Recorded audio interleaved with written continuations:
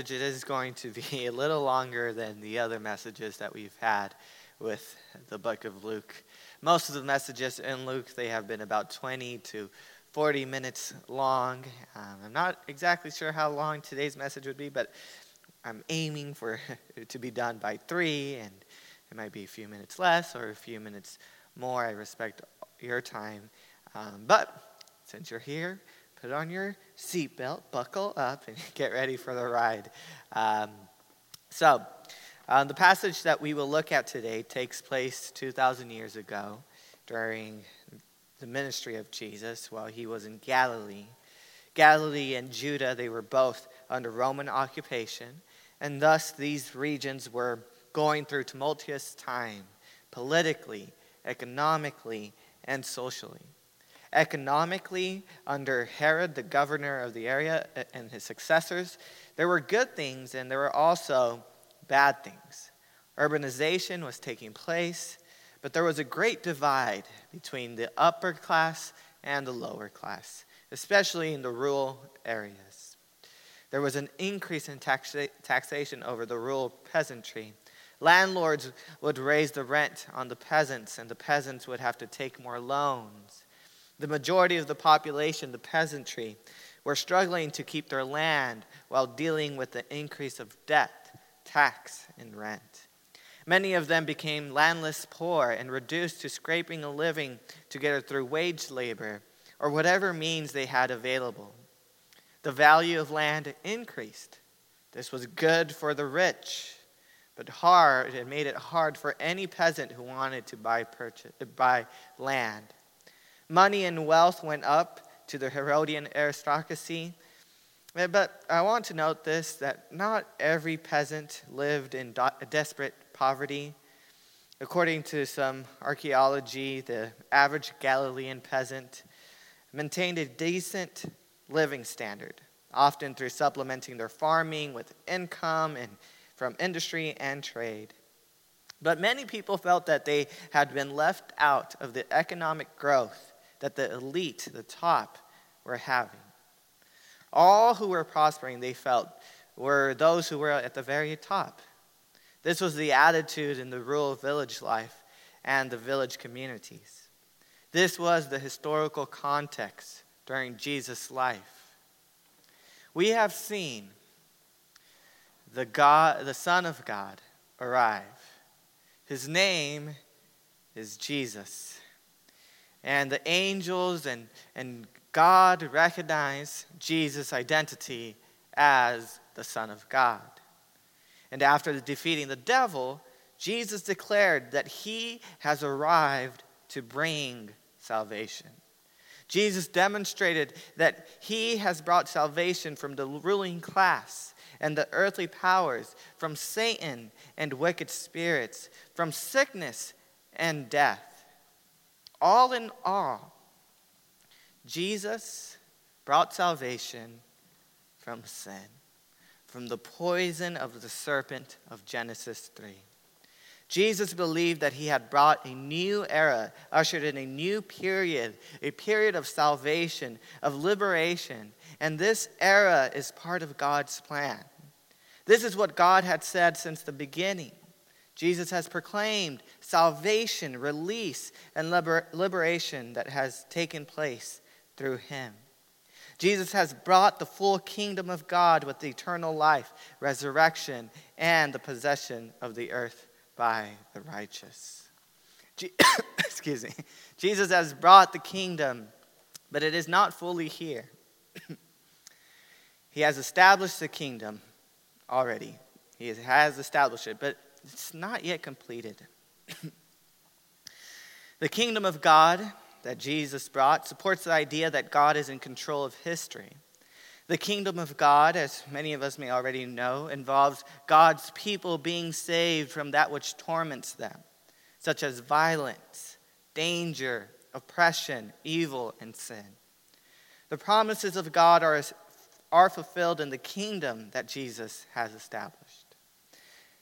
As Jesus proclaims, he declared that he is Israel's Messiah. He is the King of God's people. Jesus is the fulfillment of the promises made to Israel. Jesus rules as the Son of Man. He is the human one who rules on God's behalf. But Jesus is a different type of king. He is a king who arrived on this earth in a lowly place. Luke focused on the teachings of Jesus. He emphasized on what Jesus says in regards to justice, in regards to raising up the poor and the powerless. Luke also emphasized the conflict between the Pharisees and Jesus. Jesus had rejected their view of the world. The Pharisees and the scribes' worldview was widespread and had become the norm. The Jews were expected to live according to the patterns that the Pharisees had taught. They were not supposed to eat with sinners, and they were supposed to fast religiously. People who ate with sinners, people who didn't observe the Sabbath as they suggested, were defined as outsiders, people of low regard in society. Jesus counteracted the negative teachings and attitudes the Pharisees possessed. And today, we will see why Jesus acted differently. He articulated his beliefs and what his followers should believe and follow. Today, we will read Jesus' Manifesto according to Luke. We will read what scholars have called the Sermon on the Plain. The Sermon on the Plain, you could say, is Jesus' manifesto. According to Merriam-Webster's dictionary, manifesto is defined as a written statement declaring publicly the intentions, motives, or views of its issuer. In the Sermon of the Plain, we see what Jesus intended for his followers, what they should do. And we also see the heart of Jesus. Jesus' manifesto tells us about a new kind of living and a change to our social relationships.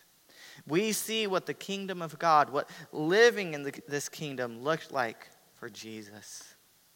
If you want to show who Jesus is to anybody, show them this passage, or the alternative passage which we find in the Gospel of Matthew, which is what many know as the Sermon on the Mount. But for now, if you have your Bibles, open it up to Luke 6:17-22. It's also on the bulletin, on the insert there, if you want to check it out there. And it'll be on the screen as well. But Luke 6:17-22. Let me get that ready within my Bible. So, it starts like this. He, Jesus, went down with them and stood on a level place. A large crowd of his disciples was there, and a great number of people from all over Judea, from Jerusalem, and from the coastal region around Tyre and Sidon, who had come to hear him and to be healed of their diseases. Those troubled by impure spirits were cured, and the people all tried to touch him, because power was coming from him and healing them all. Looking at his disciples, he said, "Blessed are you who are poor, for yours is the kingdom of God. Blessed are you who hunger now, for you will be satisfied. Blessed are you who weep now, for you will laugh. Blessed are you when people hate you, when they exclude you and insult you and reject your name as evil because of the Son of Man." Jesus had gone to a level place. Hence, scholars have referred to this sermon as the Sermon on the Plain. He had been on the mountain previously, and now he descended like Moses, who had gone to Mount Sinai and descended with God's word, with the 10 Commandments for God's kingdom. Jesus had a large crowd with him from all over the land, people from Judea and Jerusalem, the southern parts of the region, and people from the coast, from the west, came to hear him speak. Both Jews and non-Jews, Gentiles were were present. Jesus was a famous rabbi, a popular teacher, despite the Pharisees and scribes rejecting his status. And Jesus was a famous healer. Jesus healed people from their diseases and expelled demons. Jesus had power, good power. And then this man with power began to teach. Jesus pronounces some things that are interesting and that bring hope. Jesus is making the official proclamation of the way of life in the reign of God, just like Moses did with Israel several thousand years before him. And he said, "Blessed are you who are poor, for yours is the kingdom of God." Blessed comes from a Greek word that means happy or fortunate. It's odd to see that the poor are fortunate. Let me be clear. This is not suggesting how to be happy. This is just stating, or this isn't suggesting that we need to be poor in order to be happy. This is just stating that Jesus is merely saying, this is all that he's saying, those who are poor are blessed, despite what the Pharisees had thought. In Luke's gospel, the poor were those who were marginalized in the larger world, whether on the basis of economic or other measures. According to Jesus, they are fortunate. They are happy, blessed, because theirs is the kingdom. The kingdom of God is excellent, as we have discovered through our series in the kingdom. Yet it's not the ones who have the most power or finances who get the kingdom. Instead, Jesus picks those who seem to have the least amount of power. The poor will get the kingdom. Then he said that those who are hungry, they will be satisfied. Isn't that hopeful? There are so many people who are starving in this moment, but there is hope. According to Jesus, they will be satisfied. Something that is taking place right now, especially in these crazy times, is this. People are weeping because of death, because of the pandemic, because of the loss of a job, because of rejection or loss. People are weeping. But listen to this. Blessed are you who weep. How things look like right now, it's not always going to be like this. Look, there will be a day when you who weep will laugh. And I think as a community that works on bringing God's kingdom here on the earth, we should strive to bring what Jesus has said into reality. Let people taste the upside down kingdom. Let people taste the future, the day when the poor would be blessed, when the hungry would be satisfied. Let them taste the day when those who weep laugh. Let them experience a community where the poor are blessed, where the hungry are satisfied, and where the ones who mourn, who cry, laugh. This is what Jesus wanted and intended and believed would happen. Jesus' vision of the new world is eschatological, meaning that it deals with the end times.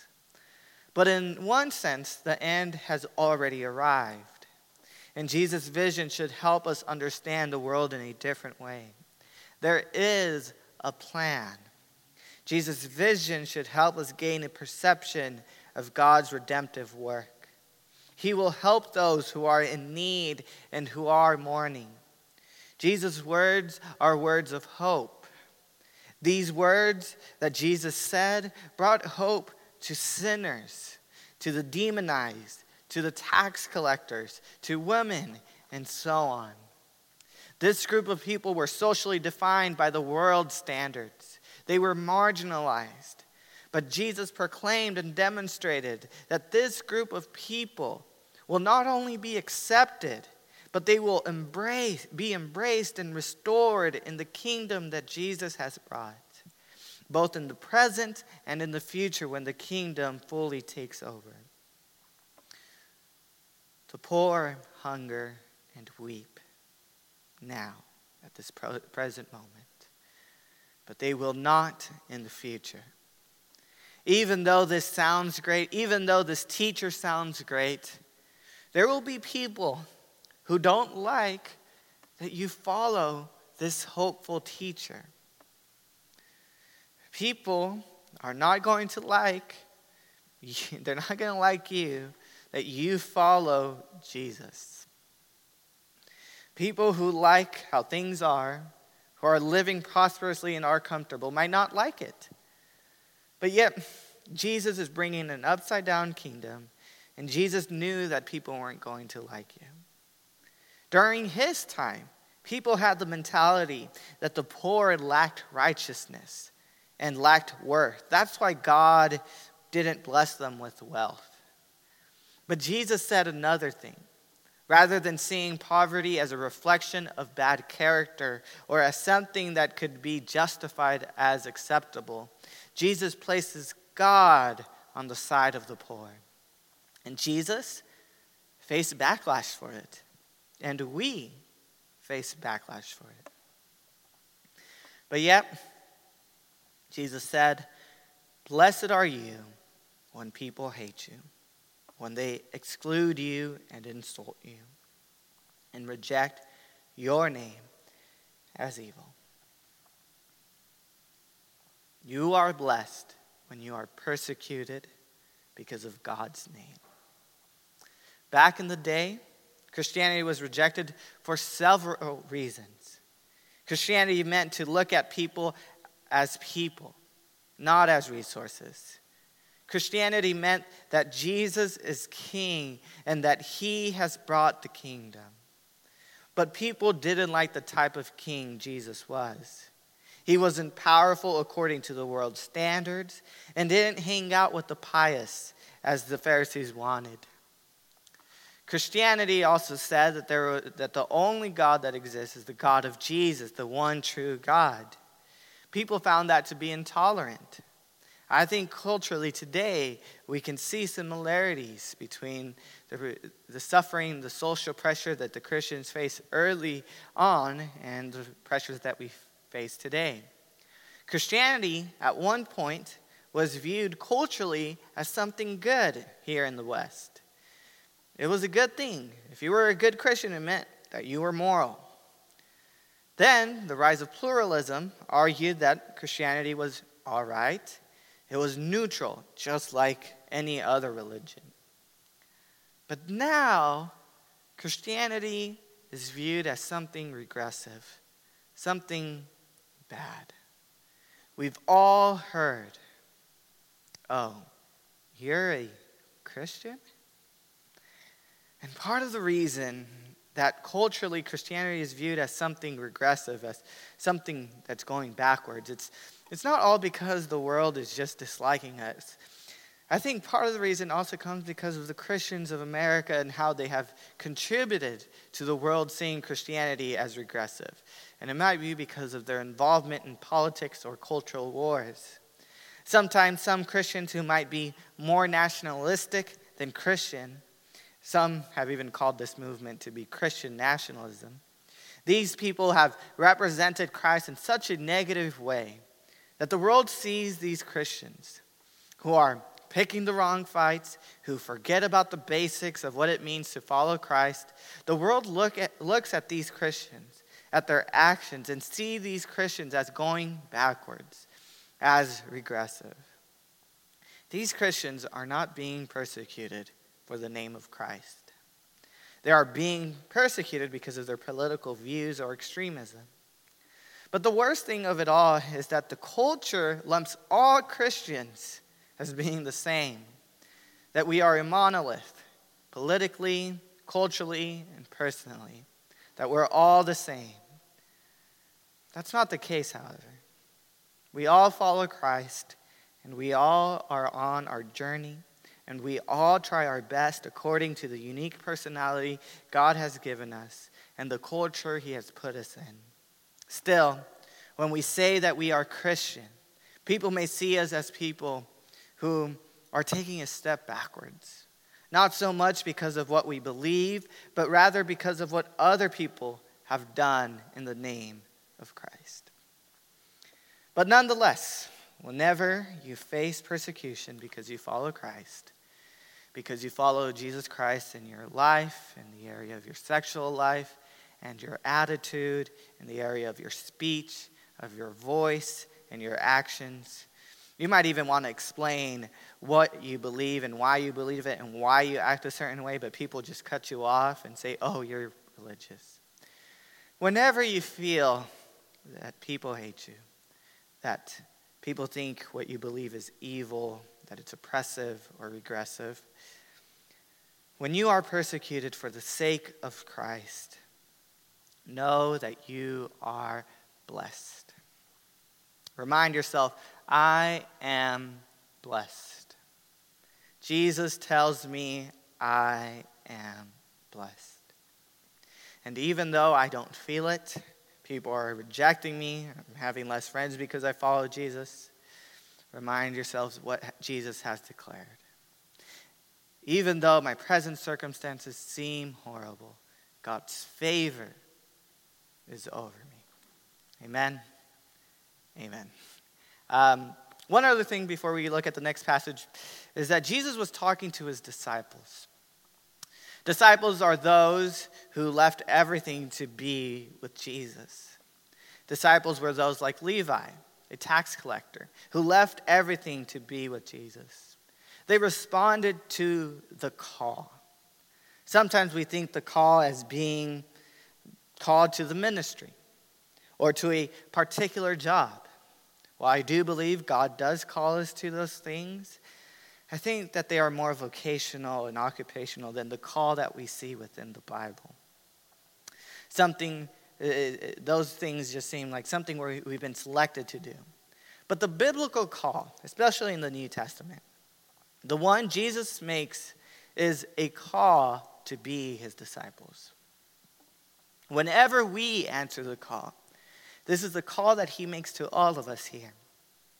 We choose to follow him or to stay where we are at. Those who have decided to follow Jesus have left everything in response to his call. They are living in renunciation and want. They don't live by what they want. They are, in one sense, the poorest of the poor, the most tempted of the tempted, the hungriest of the hungry. Their treasures are not in this world. They only have Jesus. And with him, they have nothing in this world. Nothing at all. But yet, they have everything with God. Disciples have nothing in the world, but everything with God. Disciples also have a community. During Jesus' time, it was a small community. And here we are, thousands of years later, and we are part of that community, which is now a bigger community worldwide. To the disciples, Jesus looks at them and tells them, "Blessed are you who are poor, who hunger, who weep, and who suffer persecution." Following Christ is not easy. You may be poor in the sense that you don't get attached to money. Financial gain is not your goal. You may weep because you have been rejected. But yet there's a paradox. Jesus' kingdom is upside down. The disciples who weep are blessed. The disciples were poor, tempted, and hungry, yet they were blessed. They were blessed because they were called and because of the promise of God. The disciples were blessed because of Jesus' call, the one that they decided to follow. The world sees these disciples, see them suffer rejection and loss, but they are amazed to see how peaceful and happy they are through it all. The disciples don't shake off the suffering of persecution, they bear it. And they do it gladly because they know that they are blessed to be Jesus' disciples. But how are disciples supposed to live in the present world? What is our attitude when we face persecution? Do we get into arguments, get into these Facebook arguments or social media arguments? Do we engage in cultural wars, or do we do something else? Hopefully you have your Bible open, or if you have your insert, if we continue reading a few verses down, verse 27, it'll be on the screen as well. And it says this: "But to you who are listening, I say, love your enemies. Do good to those who hate you. Bless those who curse you. Pray for those who mistreat you. If someone slaps you on one cheek, turn to them the other also. If someone takes your coat, do not withhold your shirt from them. Give to everyone who asks you. And if anyone takes what belongs to you, do not demand it back. Do to others as you would have them do to you. If you love those who love you, what credit is that to you? Even sinners love those who love them. And if you do good to those who are good to you, what credit is that to you? Even sinners do that. And if you lend to those from whom you expect repayment, what credit is that to you? Even sinners lend to sinners, expecting to be repaid in full. But love your enemies, do good to them, and lend to them without expecting to get anything back. Then your reward will be great, and you will be children of the Most High, because he is kind to the ungrateful and wicked. Be merciful, just as your Father is merciful." This is one of the more crazier statements that Jesus has said. But this is part of what makes Jesus, Jesus. He said and actually demonstrated what it looks like in the upcoming chapters in Luke, what it looks like to love beyond oneself. Jesus defines the new conditions of existence for his community. If you're going to be part of his community, this is what you do. Instead of following the Pharisaical way of living, Jesus taught that his community should be marked by this statement, which is the dominant theme of the Sermon on the Plain. He said, love your enemies. Jesus doesn't follow the conventional way of thinking. He redefines the world. And Jesus begins to indicate what the foundation should be, what our mentality should be. Namely, that we should love our enemies. And this command has led people to bring change. Loving enemies was fundamental to the philosophy of Martin Luther King Jr. And although this commandment has brought good to this world, there is no commandment of Jesus which has caused so much discussion and debate as this commandment has. The commandment to love our enemies.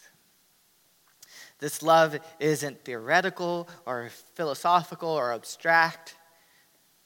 No, this is an attitude that we should all have towards our enemies. Jesus commands us to love. It's like we have a choice to love, and it's because we do. Jesus says that we are to choose to love our enemies. Our enemies can be those who hate us because we follow Christ. Our enemies can be those who want to do us harm just because we are who we are. Our enemies can be those who do things we don't like, that we don't appreciate. Our instinct, the normal instinct of the present sinful kingdom, the way of doing life, is to respond to our enemies with hate and anger. And we feel it inside of us to do that. We want to hate our enemies. It feels good to get revenge. We want to retaliate. But Jesus is counterculture. And he's not counterculture in the easy way. He's counterculture in the hardest way, in the most challenging way. He is counterculture by telling us instead of hating our enemies, we choose to love them. We choose not to hate back, but we choose to love. We choose to seek the highest good. We choose to do it for our friends already, but as Christians, we choose to seek the highest good for those who insult us and to injure us. We're supposed to choose love. Many people, many communities are known for what they are against, like the Pharisees. But Jesus believed that his community should be known for their love for both friend and enemy. Then Jesus elaborates, do good, choose to do good towards those who hate you. That sounds crazy. We want to hate those who hate us. We want to do wrong to those who hate us. But Jesus didn't view relationships as transactional. Because we are blessed, Jesus believed that we had a bank from where we have grace and love stored up. Even though people pay us with hate, we can pay them with grace. Not because of what they have given us, but because of Jesus, of who he is and what he has done for us. Namely, that he has brought God's kingdom. Because in God's kingdom, the currency of grace is abundant. I can bless those who curse me, those who speak to invisible powers to harm me. I can pray for them. Instead of hating these individuals, instead of cursing them, we pray for them. We pray for those who mistreat us. And then Jesus gets very practical. What did he say? If someone slaps you on one cheek, what do? We get our hands ready and punch them back? No. Jesus said to turn the other cheek.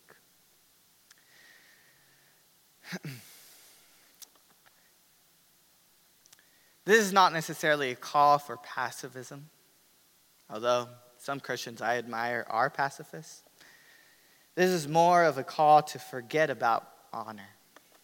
To hurt somebody, Jesus could have used the word for punch, but Jesus used the word slap, the word for slap. Back in the day, and even nowadays, the slap was disrespectful, especially a backhanded slap. And Jesus says, when you are dishonored through a slap, in this case, don't let honor be more important than loving your enemies. Don't slap back. Don't dishonor them back. Instead, turn the other cheek. It's crazy, but Jesus calls us to this. It's clear that this is how God's kingdom comes to this earth. Jesus demonstrated this.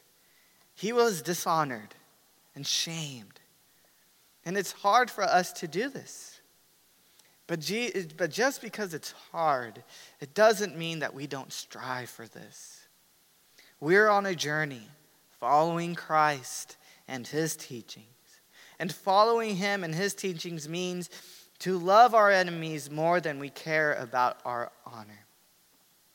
We're also to love people more than we love materialistic things. If someone takes your coat, give them your shirt. God blesses us with material things. And I'm not saying you can't have wealth or anything like that, but I am saying we shouldn't get so attached to things that we can't use them to bless others. And I'm saying all of these things, and I just wonder, what if Christians were known for these things, for their love towards their enemies, instead of being known for their Facebook battles or who most evangelicals voted for? I wonder what would happen if Christians were known to be generous people, generous in grace, Love in response to hate. Give without remorse. I just wonder. We would still be persecuted, but at least we would be doing what we were supposed to be doing. Loving people, loving our enemies, loving those in need. Love expressed as doing good. We need to be active in our love. We can't be passive in our love. We need to be proactive in the face of opposition. We need to do good, bless people, and pray for them.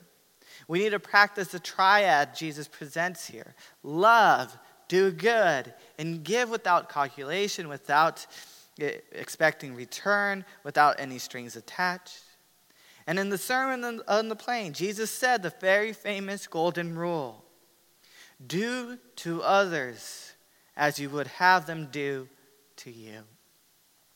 Do you want people to hate you? Do you want people to dishonor you?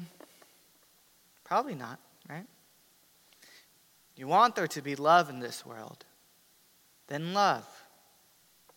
You want there to be grace in this world, then show grace.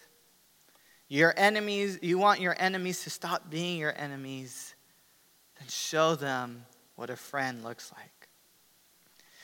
Gandhi concisely said, be the change you want to see in the world.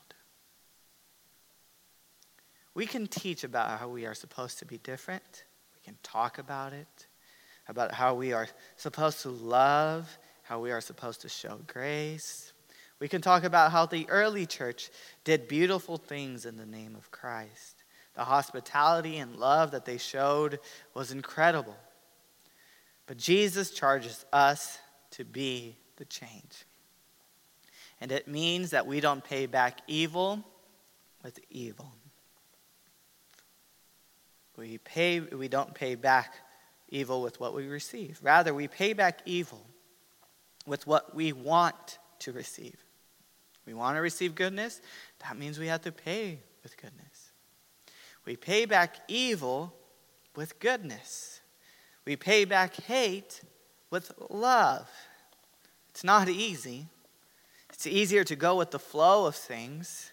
It's easy to pay back evil with evil. I mean, that's what they gave us, so might as well give it back to them. But we are people who have not just received hate. We are a people who have received love from our Heavenly Father. We have been blessed by Him. We have been blessed by the community He has given us. So we have a reservoir of grace. We have a bank full of love. So instead of paying back evil with evil, we can start making a difference. We can pay back evil with goodness. And maybe when we give love to those who hate us, they will start filling up their banks with love as well. And instead of hating, they will love. Elida and I are currently reading a book on marriage as we are preparing to get married. And it talks about how in the West, we really just focus on marriage as if we get married, it's just because it feels great. We have this great attraction, this great passion. But the author of the book, Tim Keller, said that this has led to the rise of divorce. People just have this lovey feeling in the bank. They only give love whenever they feel like it. And unfortunately, when time passes, if they only have this lovey feeling in the bank, they end up bankrupt with nothing to give in the future. Once you're maybe a year or 2 years in marriage, you don't have anything in the bank. You don't have any more love to give. And then you just end up getting mad at each other and you only give what you get. So you get tired of everything that your spouse does. You don't have the currency to maintain that lovey picture that you had of your partner if you just rely on feelings. Look, I am not saying that you shouldn't have passion in the bank. You should have passion. But I am saying that you need something more than just passion. You need something more stable. The power for marriage, the currency for love, it shouldn't come from our feelings or from ourselves, but it should come from the heavens, from something that is eternal. There's a story about a woman who was in her late 30s and was never married. She was shamed by her family because she was unmarried. But she fortunately, through counseling, she understood that a woman doesn't have to have a husband or children to have any worth. So she began doing her own thing. She pursued a career, and she began to feel better. But she discovered that she couldn't get over her resentment towards her longtime ex-boyfriend. Her ex had caused a lot of pain. And this time around, she decided to go to church where she heard the good news, the gospel. She heard the gospel of Jesus Christ. And the good news is not that we live a good life, give it to God, and then he saves us. Instead, as we saw with the tax collector Levi, the good news of the Bible is that Jesus, a perfect human being, comes to us and loves us and has called us to himself. And as we will see in Luke, Jesus lived a perfect life. He lived a life that we should have lived.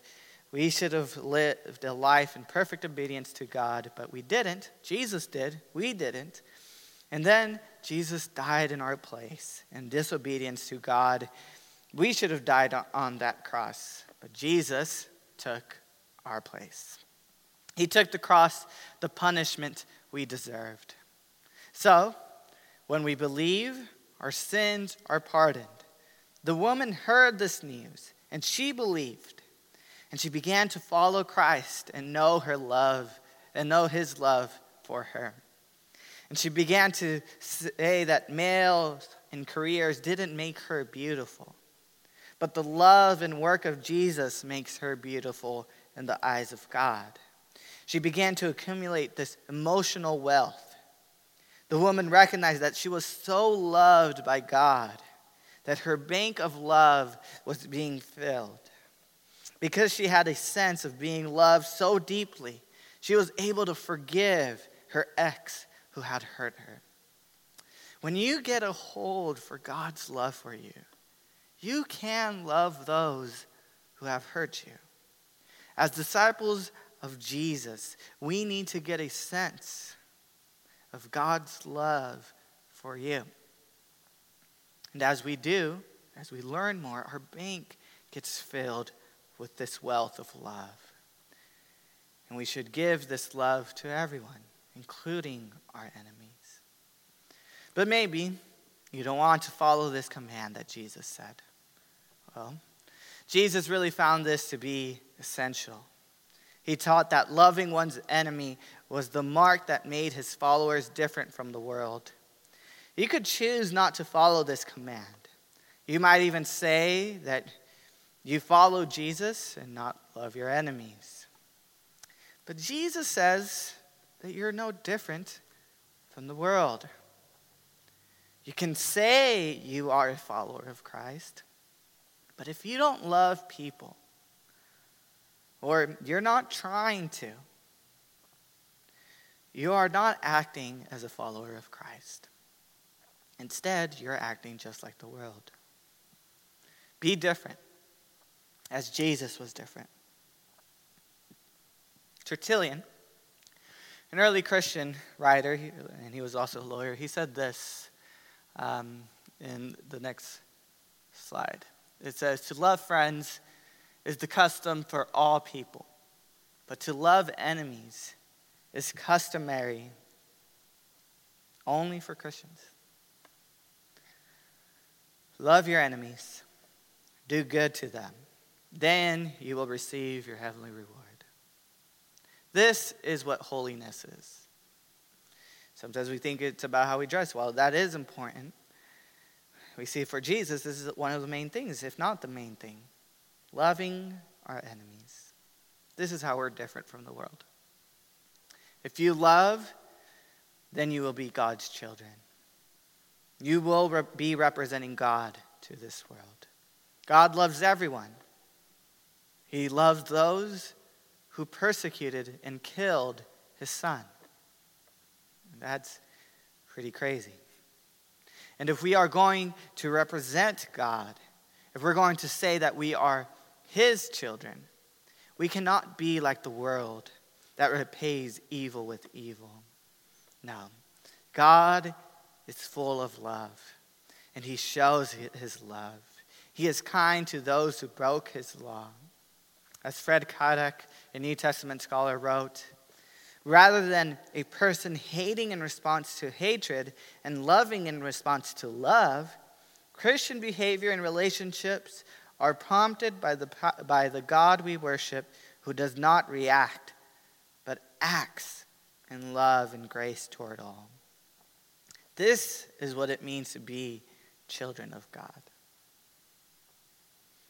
Jesus defined God's character as one who shows kindness to the ungrateful and the wicked. God is generous and kind, and we should be kind and draw from God's love and show how deep God's love is. And Jesus ends this section with, be merciful just as our Heavenly Father has been merciful. We're going to spend a month or so this year looking at forgiveness. But for right now, just focus on where Jesus draws our attention to.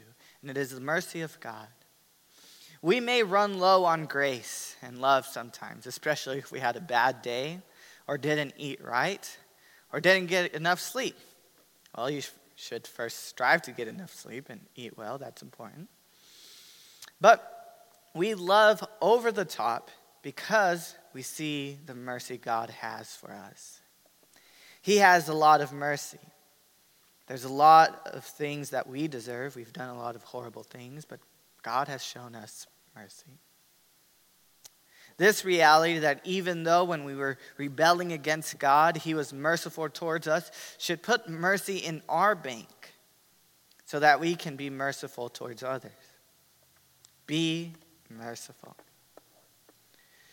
Just as God, this is what one scholar said, just as God is merciful, that is, just as God is active graciously and creatively to bring redemption, so should his children be merciful. Just as God is merciful, we should show that to the world. We are his children. We represent him. We should show the mercy that God has. So we're finishing up in a few minutes. I do want to read one more passage, and then we will be done. I won't spend too much time on this passage. Luke 6, the same chapter, just finishing up the Sermon on the Mount. You could see it up on the screen. It'll be there, and it also is on your notes. And the last part before we end. Do not judge, and you will not be judged. Do not condemn, and you will not be condemned. Forgive, and you will be forgiven. Give, and it will be given to you. A good measure pressed down, shaken together, and running over will be poured into your lap. For with the measure you use, it will be measured to you.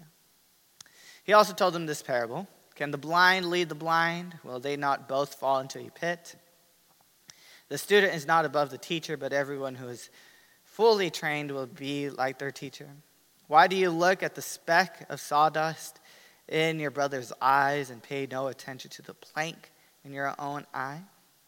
How can you say to your brother, "Brother, let me take the speck out of your eye," when you yourself fail to see the plank in your own eye? You hypocrite. First take the plank out of your eye, and then you will see clearly to remove the speck from your brother's eye. Could you imagine if Christians were known for this? Known as those who didn't judge, who didn't condemn, who were generous, who were filled with forgiveness. We hear about how Jesus wants us to live. We might feel holier than thou because we have discovered what the Son of God has said and we are his followers. Unfortunately, we might fall into the tendency of judging others. We know the truth. We know we're supposed to love, and I'm going to do my best. We know there's a better way of living. So we might start judging others for their lack of devotion to Christ. But if you spend your time judging, you have missed the point. Be merciful like God has been merciful.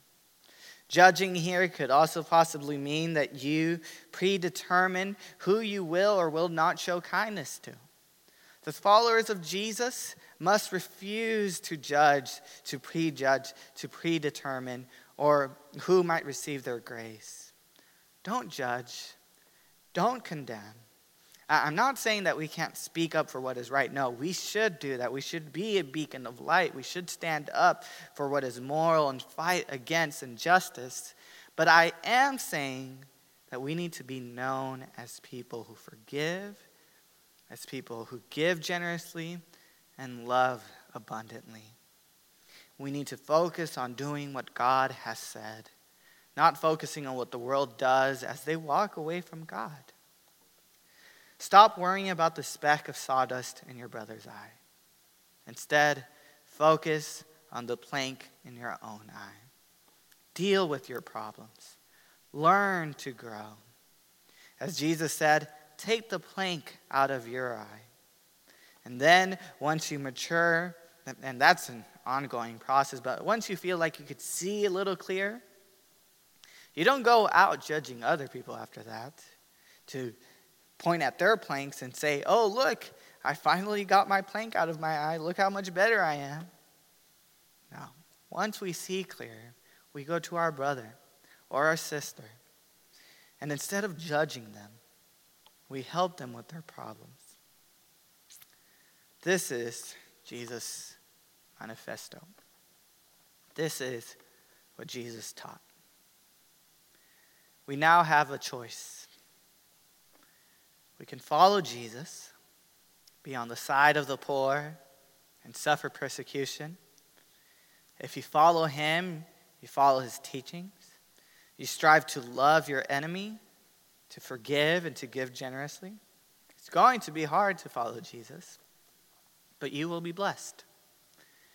You will show mercy. You will see the needs of others.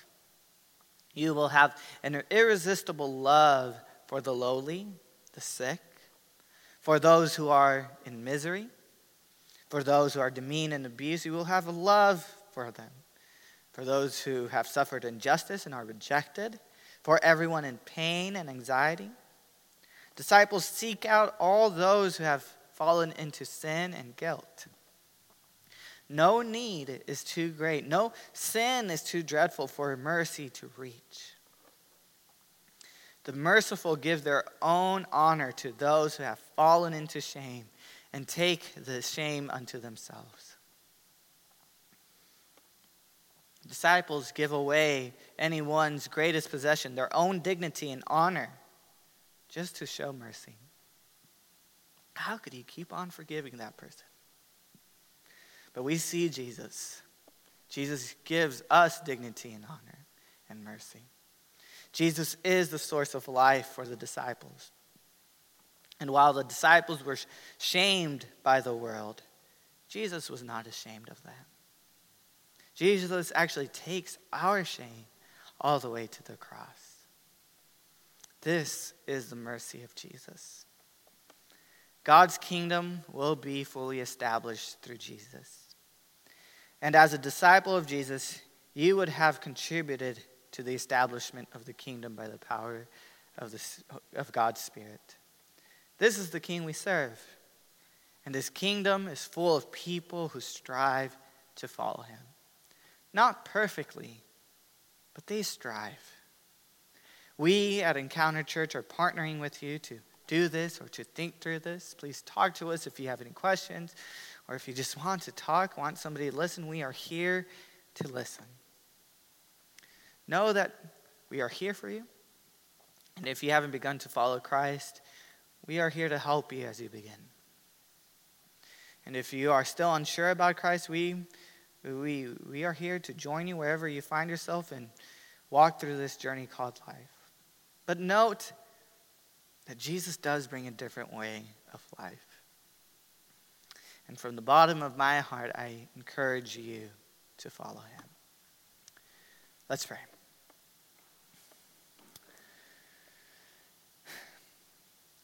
My God, in your infinite love, you have made us. In your infinite love, you have come to us. And I pray that we may get a hold of that infinite love. That with that love, we may love you, God, even more and more. And that with that love, we may also learn to love our neighbors and our enemies. In your name we pray. Amen.